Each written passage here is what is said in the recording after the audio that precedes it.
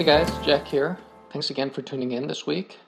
A quick reminder, head to our website, justhandspoker.com. There you'll find information about coaching and our membership program. Keep in mind our membership program has a money-back guarantee, but if you're a little more risk-averse, then you can try it for free. So head to justhandspoker.com, follow the links to membership, and explore the rest of the site while you're at it. Alright, thank you guys so much, and enjoy this week's episode. So we're back here. Ken and James is still at my Las Vegas Airbnb. As you're listening to this, that will be... When will that be exactly?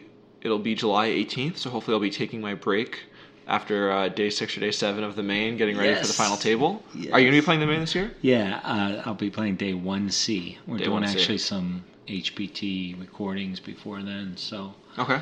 I'll be playing 1C.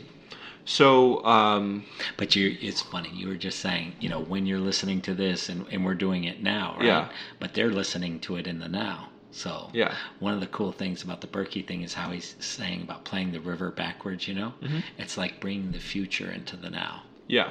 It's a cool concept. I love that concept. Yeah. Are you So again, you're not going to be giving away an edge because it won't be going up for 2 weeks. I put a lot of thought into basically what day 1 of the main I'm going to play, as well as the other tournaments that I play, like Minions and Monsters. Like, what's going to be the softest table? What's going to be the best? And I've kind of arrived at the point for the main where the difference is relatively negligible, and I'm going to play the day that makes the most sense for me personally, which is day 1A, so that I have the most amount of rest for the hopeful long grind. Okay. But what determines you to play day 1C? What's your experience as a seasoned Las Vegas-based pro?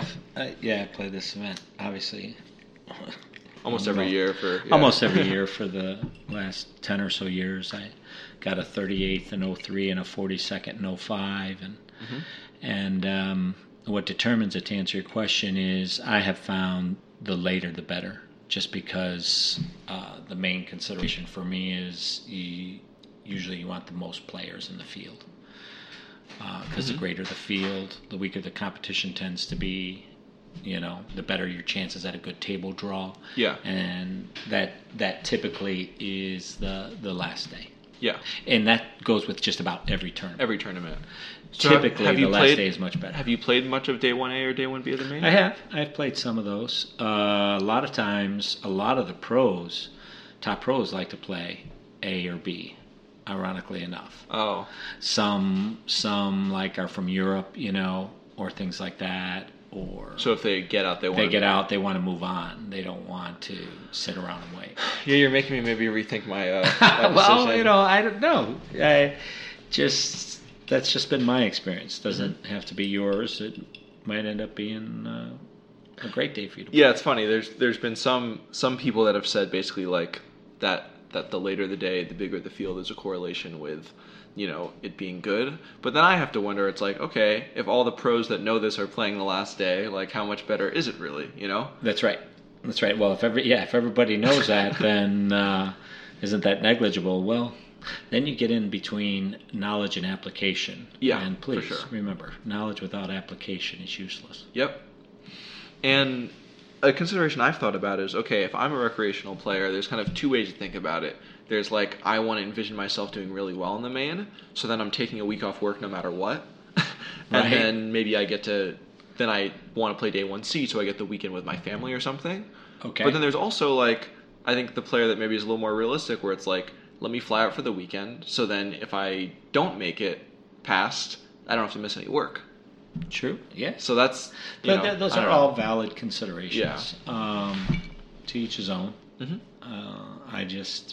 Also then there's one thing you didn't mention. What about the consideration, which of course you wouldn't have this consideration, that how you're trending. It's just like when you're in sync. Some people like that when things are running well, they don't like that break. They want to just keep going. You're in the groove. Mm-hmm. Like in music, right? Yeah. You're in the groove. You don't want to break and then pick it back up. Obviously you can, but when you're jamming and you're in the groove, you want to stay in the groove. You don't want to hop in and out of it. You got that kind of thing. I guess for me, the groove is not... I don't know what you mean exactly by groove, but for me, the poker groove isn't going to be I'm running well. It's going to be I feel like I'm focused and making correct decisions. Right. And then more rest time is going to allow me to do that better, for me personally. Yeah, but what happens in that rest time? There's a lot that can happen in a rest, right? I exercise, sleep well. Yeah, but what happens now? You get in a fight with the girlfriend or the wife or the boyfriend, and you no girlfriend, no boyfriend, just poker for me. For okay. The next few weeks. Well, so nothing can interfere, and nothing can come in and interfere. So, but yeah, you just don't know. Sometimes you don't sleep well. Sometimes, you know what I mean. So that thing, I want to get rest. I see. The very thing that you're resisting, which is not being rested, actually comes to fruition because you don't sleep well, you get interrupted, whatever. So, anyway. Well, this is my first main event. We'll see. Really? Yeah. I'm so excited for you. I'm excited for you. That's great. Thank man. you. Yeah, Awesome. I mean, everyone that I've heard that is, or not everyone, but the vast majority of people that I know that have made a deep run in the main say it's like their best or one of their best poker experiences they've had in their life. Absolutely. So I'm really excited. Yeah. Good for you. I was standing on the rail in 1997. First year I met Scotty Wynn, and then had dinner with him the night before he won it, actually, up at Binion's Steakhouse, top of Binion's. Wow. And it was always my dream to play in the event. And they didn't have lots online, all the satellites, everything that you guys got, right? You buy in. So I'm like, $10,000. How am I ever going to have $10,000? And $10,000 in the late 90s, what's that now with inflation? Like $1 million. That's what it feels like. Yeah. You know what I mean? Yeah. So, but I was determined. I was playing 1-2 limit hold'em poker at the time. Wow. Right? Okay. So I was just a kid in a candy store. So it took me 5 years, 2002, to get to that, just to get to the dance. Yeah. Which you guys now can do it in less than a year. Just with online and the fast pace of everything is just moving so fast. Well, it's much harder now with online. During the online boom, it was much more possible and regular for someone to run up a roll. These days, the games are exponentially tougher. Like I would argue that like a 5-cent, 10-cent game on PokerStars is going to have a much higher level of poker skill and intelligence than a 2-5 game. Well, could be, but 2 years ago, that's how I got my. I won my seat into the main event for $30. I think it was $30 or $25, $33. Yeah. So I looked over to Chris Moneymaker, who was playing the same day as I was. I said, Chris, how much you win your seat for? I forget. He said 36. I think he said 36. Whatever he said. Yeah. I said, I got you, man. Yeah. I'm in for 33 today. Yeah. No, there's definitely more options for doing that, but in terms of like the actual probability over a large sample, it seems to be, I would argue, exponentially harder in 2017 than it would be in 05, 06. Yes. Yeah, yes, that's yes, all I'm saying. Like Yes. the preponderance of like young people that were able to go from playing online to having 5, 6, 7-figure bankrolls. Yes. That was much more of a thing. I agree. Back then, but than easier now. than 07 than 97 or 90. I would 100% agree with that. Yeah. I don't know much from experience, but I do know now that like at least getting to like the 2-5 kind of 2-5, 5-10 level. At least, from my experience personally, and as well as coaching some students that have gone from losing 1-2 players to like winning 2-5 and 1, 5-10 player. I would, it's definitely possible. It takes some work and, right up. What do you think the work is? Where do you think the biggest for that player, the jump and the ability to do that? It really depends. Like some people I've coached because of who they are and their jobs or whatever, they're really good learners, and I have a lot of discipline. I think that's really the most important thing. Discipline? Not so much discipline, but like the whole package of like being able to just focus in at the table and do high quality practice away from the table. Like I think the hardest thing, and what I view my job as, especially with newer students as a teacher, is really kind of teaching one how to learn more so than anything that's specific to poker. And kind of in that break we were talking about music and everything. Like for me, there's nothing. I play the trumpet. There's like nothing harder than like playing the trumpet. So like the fact that now that I've learned how to play that decently well and like be able to practice, that makes all the other type of things I need to practice in my life a lot easier, relatively speaking. A lot of my students are generally like middle-aged guys that aren't necessarily musicians, don't necessarily have something that they practice and work hard in a determined fashion every day. So the hardest thing is getting from like how they live their lives now to then making poker study a habit of something they do 30, 60, 90 minutes a day. Yes. That's usually the biggest jump. There's not agree, yeah. I don't think there's like a ton of intelligence involved to like be able to beat 2-5 no limit or like be profitable in, tournaments of $1,500 or less. At least live tournaments. I think it's really more of just a matter of like, having a discipline to like do what is correct at the table, and then the focus to be able to like understand like the important technical skills involved in playing poker. I agree. Yeah, getting some. I always admire somebody who comes in to learn because a student is rare. You're right. Just to teach somebody how to be a student, how to study in order to apply what you're learning to better yourself in your game is not an easy thing to do. No, it's not, and I feel very lucky that I've had a whole set of life circumstances that have allowed me to like become a student and just focus so much of my time on music, because that really just I think pays dividends for other things. Where even if I think most students that come to me are generally like really smart people, but some of the ones that will do a few lessons and then kind of like dribble off, they just maybe they haven't done it for 20 years, or maybe they've just never really done deep quality study. They're just smart enough guys where they throughout high school and college they can do well enough by just kind of paying attention and doing the stuff.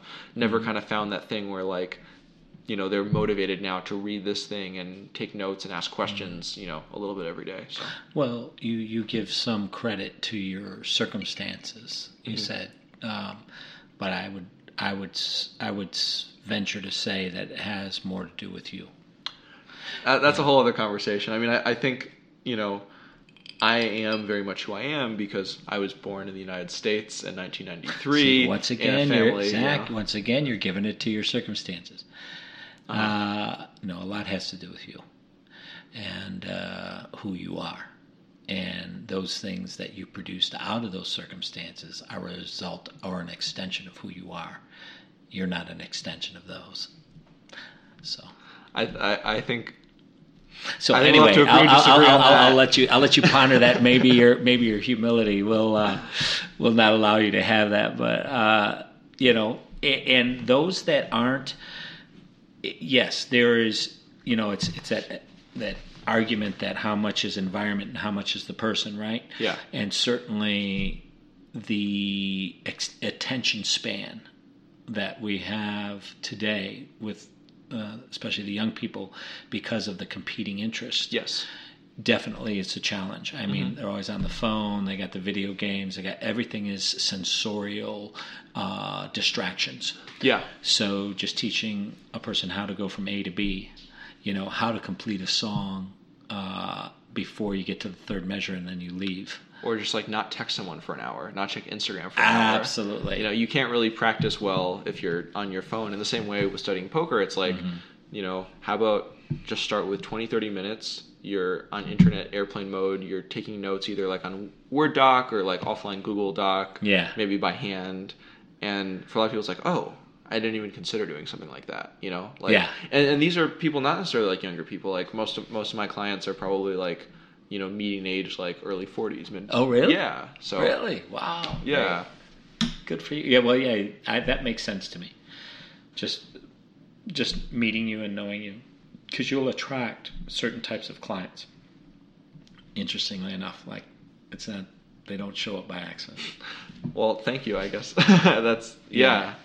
No, yeah. You're welcome. It's it's the thing. I mean, it's just the way it is. Okay. I'm gonna tell you. You'll figure it out or find it out for yourself. But it's you see somebody and why are you here?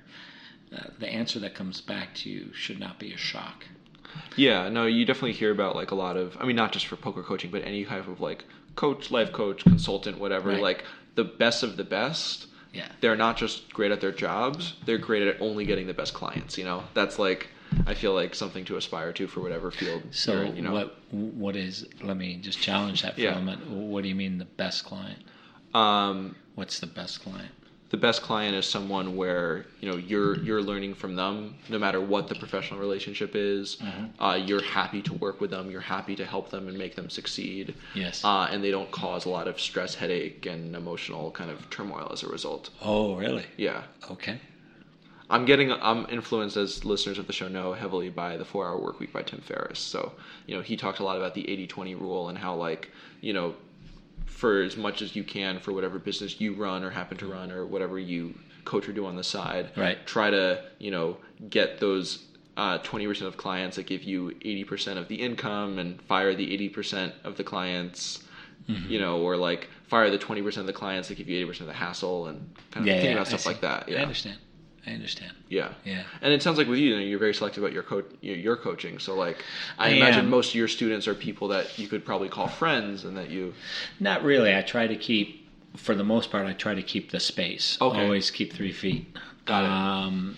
Because it's only through objectivity, right? Through distance, you have perspective. Yeah. So if you close the distance too much, you tend to lose perspective. Yeah. And so to honor them, as well as the work that I do, I have to keep a certain amount of distance. But as far as selecting, what I mean is, are they a student? Yeah. Do they have the capability to learn? Do they have the capability to take direction? And what makes you determine that, when you're first meeting someone? Oh, very good. Yeah. I'll say, okay, take a note. And if take this down. And if the person picks up the pen and starts taking the note, yes, I already know they can take direction. If the person says, why? Or what am I writing down? I already know they're not there to take direction. Okay. They're there to do battle. Or one time I had a person come in and they're sitting like this, cross-legged. Their arms are across their chest, really high, and kind of in an abstinent pose. Yeah. Almost saying, yeah, what can you teach me? Yeah. So 2 minutes into the consultation, I said, who told you had to be here? So what percentage of the time you think consultations for you lead to, teacher-client relationships? Probably 80%. Okay. So 10% it's just not a fit. Mm-hmm. And 10% it's just not somebody I want to work with. Got it. And the other 80%, I see the reason that they're there. Yeah. And I can help them based on what they say they want to achieve, which is my job as a coach. Yeah. But I play many roles, coach, teacher, yeah, guide, yeah, advisor. Mm-hmm. But it's a very high-level client that, can take advice. Yes. And coach is a lot of times too high.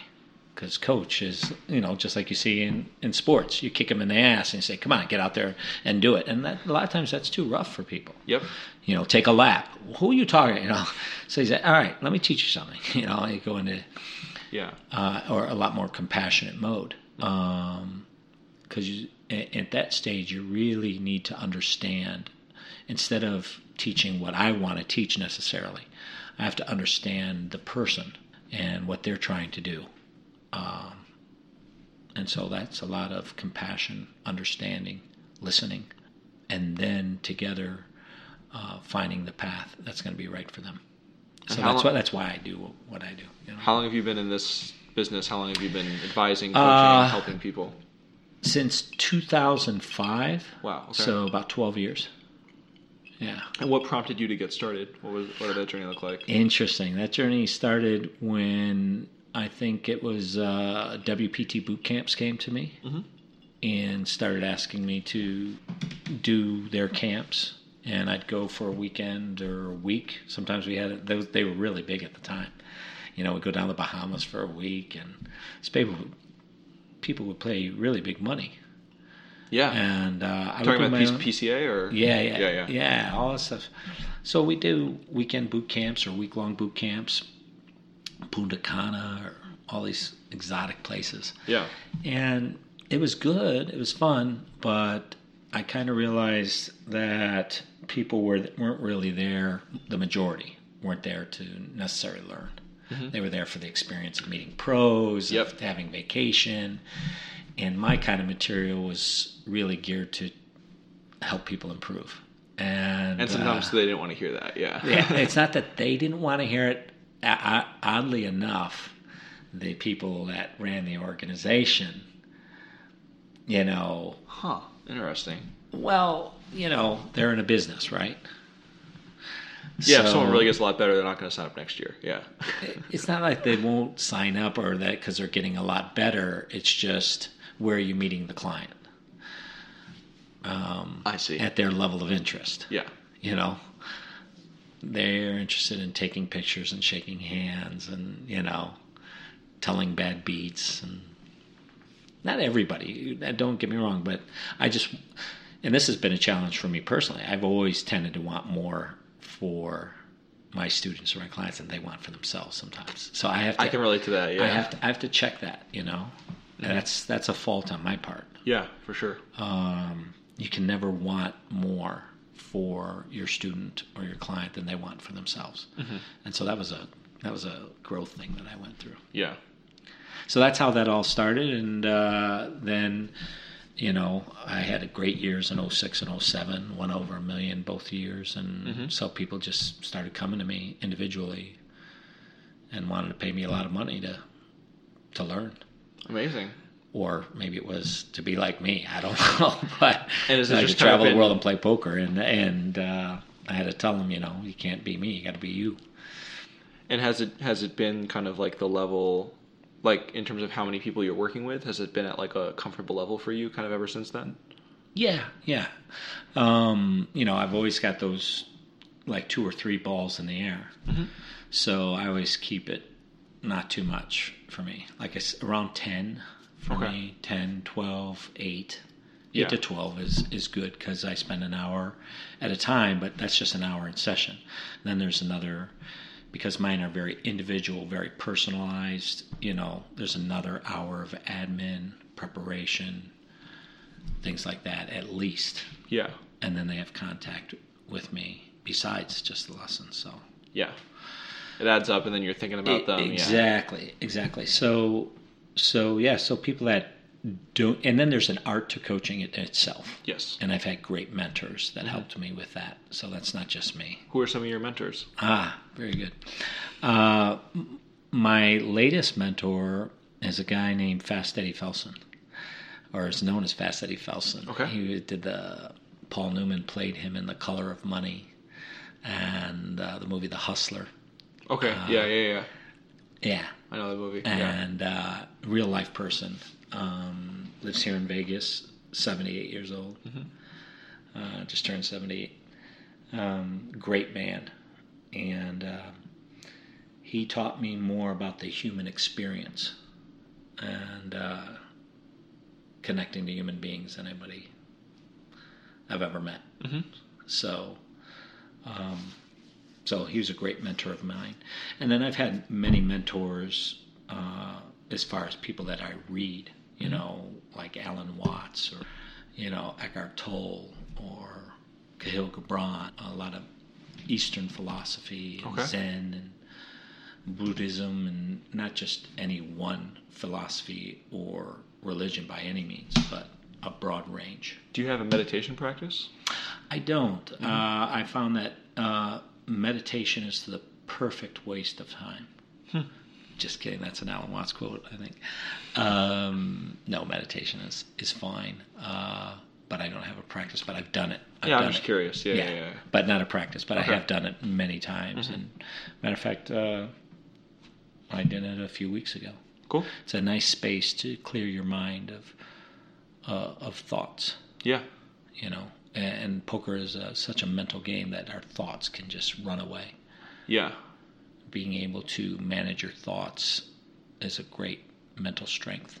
Mm-hmm. One of my things my mentor said I'll share with you is kind of interesting. Sure.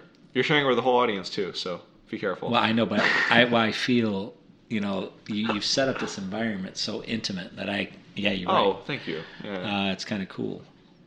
So I feel like I'm just talking to you, even though hopefully for you, hundreds of thousands. Hundreds of thousands right now, yeah. To put desire or thought behind a consideration and reach a determination takes great skill. That's mental strength, Mm-hmm.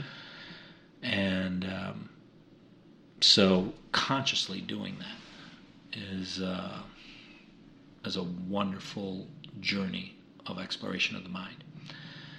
But that to extend out from that, above that is effort. The way out of the mind is through effort. So it's very important that in all these things we think about a hand, we talk about it. It's all thinking and talking. At the end of the day, you got to get out and play. Mm-hmm. You got to get out and you got to make the effort. Yeah. Because that's where the answers come from. The answers come from doing this, not from talking or thinking about it. Although those are very important traits. One of the things that improved my game was being able to think about it. Yeah, how often do you recommend to students at the more kind of beginner level that their balance between, playing versus studying and Oh, wow, what a great question. What a great question. It's so individual because some people will study as a substitute for doing. Yeah. They become professional students. Yeah. Others are all about playing but can't study. No, I learned by experience. I learned, la. So they play as a substitute for studying and learning. They become dilettantes, So it's to the individual. I think the important thing is to know yourself. And you'll find this, that the people that need to be a student the most are not or can't afford it. Of course, And the person, or they think they're at such a level that they don't need to study or learn. Yep. Well, the nice thing about poker, as well as it's Sarah's commonality with music, but it's really hard to be too arrogant in poker, given all the variance, Doesn't I don't last know. There's people that lie to themselves for a long time. Yeah, fair enough. Yeah. But yeah, it is. It's a game that dishes its share of humility. Yeah. Yeah, and especially if you played for a long time. I've been playing this game for 20 years now. And you play a lot of tournament poker too, so the variance is just out of this world. Yeah, it's it's exactly like they say. I cash about 20% of the time, 22%, 18 to 22% of the time. Mm-hmm. That's a lot of loss. Yeah. And so you better know how to deal with losing. Yep. But once you realize it's a perspective, you're well on your way. Yeah. And that you learn from your losses more than you do from your wins. Mm-hmm. Or you can. Yeah. And should. That way losing isn't, that bad. Well, that seems like a good of a note as ever to end this interview. I've taken up almost 2 hours of your time already. It's been great, man. Thank you so much. We normally never do these interviews in person, and it's so much nicer when you're able to do this. And, it was just a really, really great talking to you today, Kenna. It's really been great talking to you, and just look forward to, hearing from your audience. I'm looking to connect more to, how old are you? I'm 24. 24. Wow. I didn't start playing poker until I was 32. Wow. Okay. Yeah. So I've been playing since I've been very young. So there's more than one generation gap here. Yeah. We're talking a few. Mm-hmm. So I'm looking to connect and understand, and bridge the gap of those generations. And you were kind enough to reach out a bridge for me to do just that. So I thank you. Thank you, Kenna. You're welcome.